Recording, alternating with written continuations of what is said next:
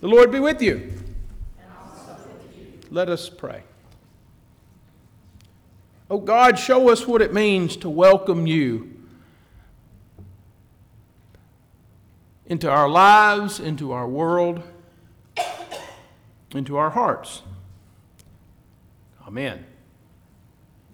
This morning we read Mark's telling of the story of Jesus with the children. He's talking with his disciples, and then right in the middle of his teaching time, he takes a little child and puts the child right among them, puts his arm around them, and talks about welcoming the child. It's the same thing as welcoming Jesus himself. Now from that story, and then there's similar ones in Luke and in Matthew, images have been suggested about what this scene might have looked like. Ben, do you have those to show? I just picked some of these off of the internet. There's Jesus with the kids. And then there's Jesus with the kids. And one more. Jesus with the kids. A beautiful setting. And then, of course, from those images, ideas get lifted up about this whole Jesus welcoming children is like welcoming God himself. And that Jesus and children have so much in common. I read in one place that Jesus likens children to God because children are much like Jesus. Like Jesus, children are so purely good and they're unselfish. They're meek and mild and very accepting. Kids are kind of like, well, these children that we saw on the screen, and even the one with Kim with the big Jesus hand holding all the kids. Let's be honest. For any of us who've ever spent any time around kids, we know that kids aren't always like that. Yes, children can be good. They can be very good, but they can also be not so good. Kids can be very unselfish and generous, but they can also be selfish too. I remember growing up, and still my favorite word was mine. Children can, yes, be very meek and mild, but they can also be really loud and very exhausting. Yes, children can be very accepting and very obedient, but there are times when they can be quite stubborn and disobedient. In other words, children are a wonderful gift from God. All of them love children of God, but also this, kids can also be a lot like us. Now I say all of this, which I hope is obvious. I don't mean to put down kids, but to kind of settle down the notion that kids are some kind of better than human beings who are more like Jesus than the rest of us. Perhaps they haven't acted in ways like we grown-ups act sometimes, ways that aren't always so good and noble, but just give them time. They will, just like the rest of us. Now, I think when Jesus talks about welcoming children, I'd like to have us consider another way that Jesus means by welcoming children, and it helps to consider the context. Today, our reading is the second time that Jesus has predicted, has foretold what's going to happen to him. You read about it last week, and in words similar this week, Jesus says that the Son of Man is going to be betrayed into human hands. They'll kill him, and 3 days after being killed, he'll rise again. And just like last week when Jesus said this, the disciples don't understand him yet again. Last week, Peter's the one that had said, Jesus, you're the Messiah. And then Jesus said, and then he said how he's going to get killed. And remember what Peter did? Peter took him aside and rebuked Jesus for saying that. This week, though, they don't say anything, even though they don't understand. Maybe they don't say anything because if you remember the second part of the story last week, Peter rebukes Jesus, and then Jesus turns around and rebukes Peter and says, "Get behind me, Satan." That's not a thing we probably want to be called, Satan. So maybe the disciples were quiet because they didn't want to get called out like Peter did the last time. Or maybe they don't ask Jesus this time because they really don't want to understand what this means, that Jesus is going to have this happen to him. Because maybe that meant something would happen to them too. They don't understand Jesus, and that happens a lot in the Gospels, especially in Mark's Gospel. But now it carries added significance. Last week I talked about how Jesus was now turning himself toward Jerusalem to go on his final journey to Jerusalem. And that final journey begins last week. It continues now. And it'll end when he gets to Jerusalem on a day where there was a parade of palms. And then a few days later, he was arrested and killed. Jesus is on that journey. And the disciples are trying to go with him along that journey. But all along the way, they don't understand him. They don't understand what he's saying and what he's doing.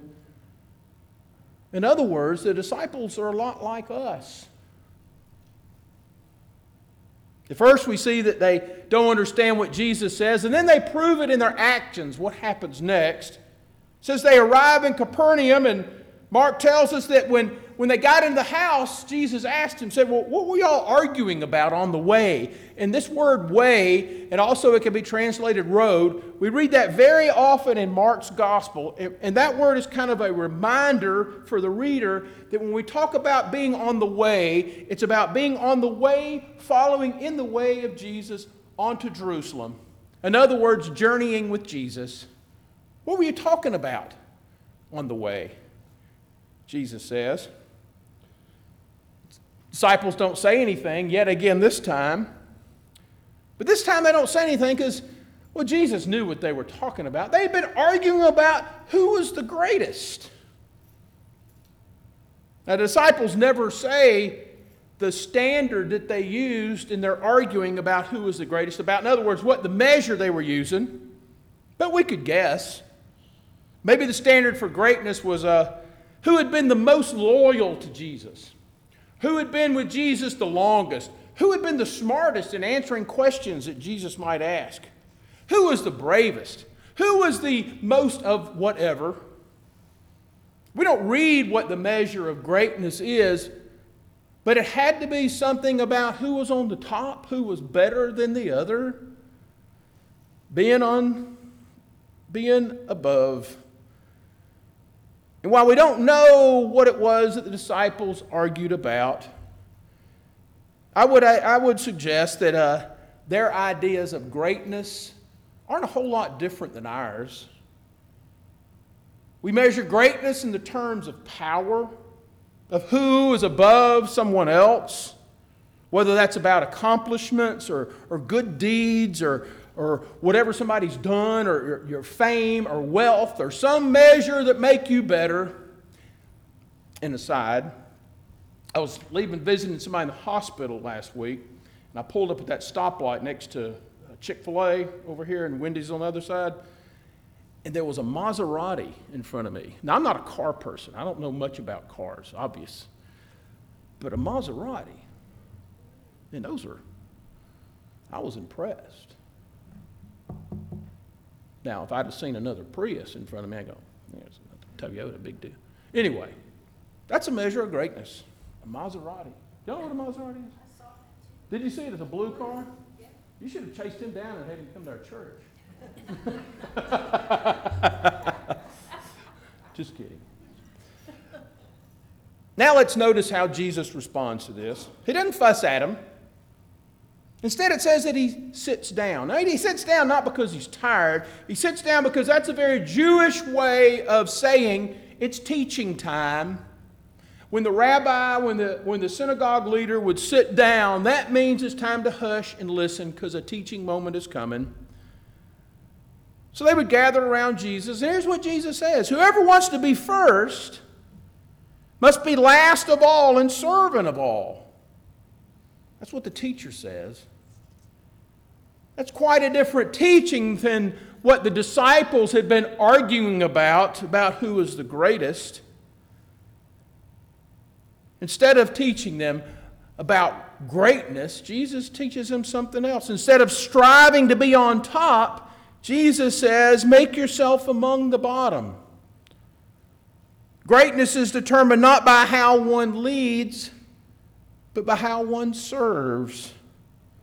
Greatness is measured not by how much we strive to get, but how good we are at giving. Greatness isn't about being number one, but about making sure that others aren't at the least in the bottom of things. Greatness isn't about going up the social ladder, but going down it and actually getting off of it. And then Jesus pulls out an object lesson, not an object lesson like it was a kid. There's this little child. We don't know where the little child came from or who it belongs to. But he doesn't just mention a child or point out a child. He takes a child and he puts him right in the middle of all these grown-up men that are huddled around Jesus to learn. He puts his arms around them, and then he says, "Whoever welcomes one such child in my name welcomes me. Whoever welcomes me welcomes not me, but the one who sent me." And now is when it's helpful to understand the culture of our day. You see, when Jesus is talking about a child here, he's not so much talking about a sweet little pretty child like we saw in the images, even though obviously Jesus loved children, all the children of the world, red and yellow, black and white. They're all precious in his sight. It's a song we sing.